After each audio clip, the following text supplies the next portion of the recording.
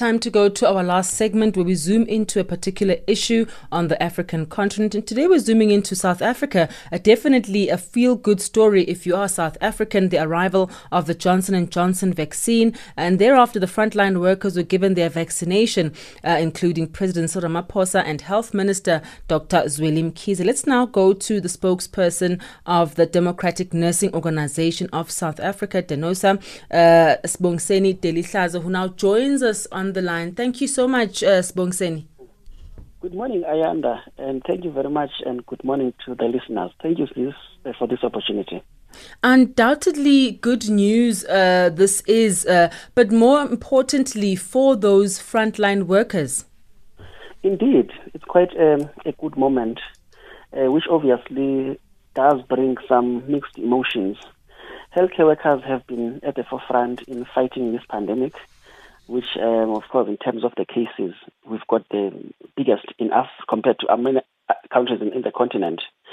It has not been easy for healthcare workers. However, we do appreciate this opportunity that at long last, the 80,000 vaccines have arrived from the Johnson & Johnson vaccines. And of course, the rollout has begun in our 17 vaccination sites countrywide. It's an opportunity that we think is quite appreciated, given that we have lost many healthcare workers. We have not had less than 43,000 healthcare workers in South Africa getting infected since they've been battling the pandemic. And of those, not less than 600 have succumbed. And that is a lot if you consider the severe shortage of healthcare staff in our healthcare facilities.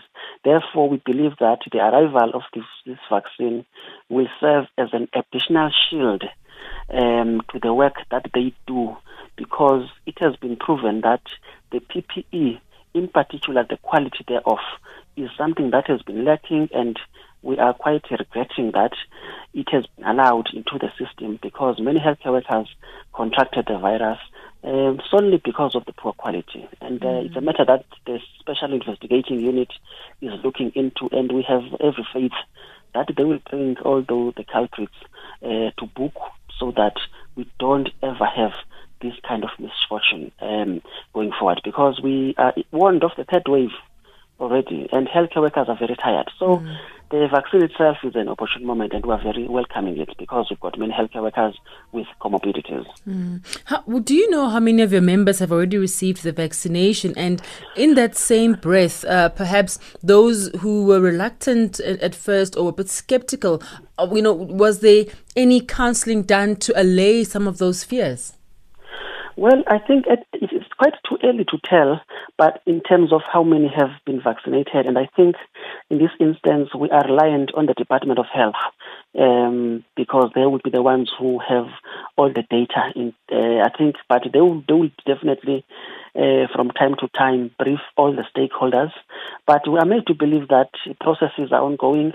For instance, yesterday I was at the Steve Biko Academic Hospital in Pretoria, and the vaccination of healthcare workers is taking place, and it also does take place in many other healthcare facilities, the vaccination sites in other provinces.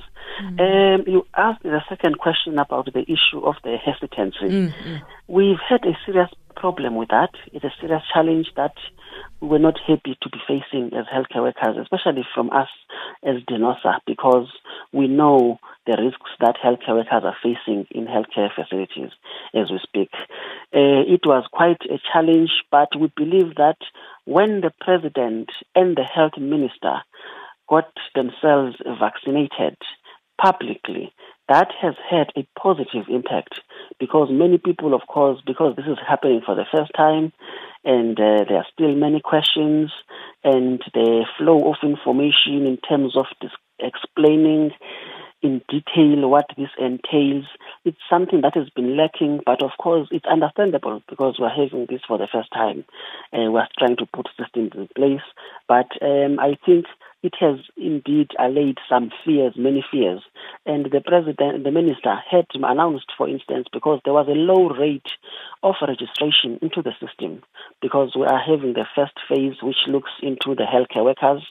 We had at about 351 6,000 healthcare workers who had registered out of 1.25 million that still need to be vaccinated. But of course, you can't vaccinate without being registered first.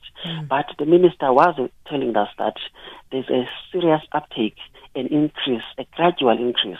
And I think at some point a day before yesterday, we were well over 400. And that is quite commendable. And it does show that the level of trust in the vaccine itself, of course, the more information gets down so that people are at ease and so that therefore they are able to make a decision.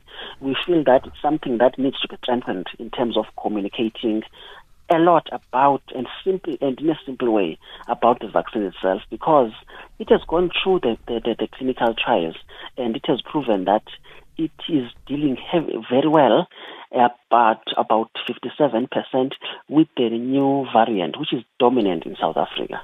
Thank you so much. We'll leave it right there. That is interesting and good developments from the health workers' side. Thank you to you, Sibongiseni Delihlazo. He is the spokesperson of the Democratic Nursing Organization of South Africa.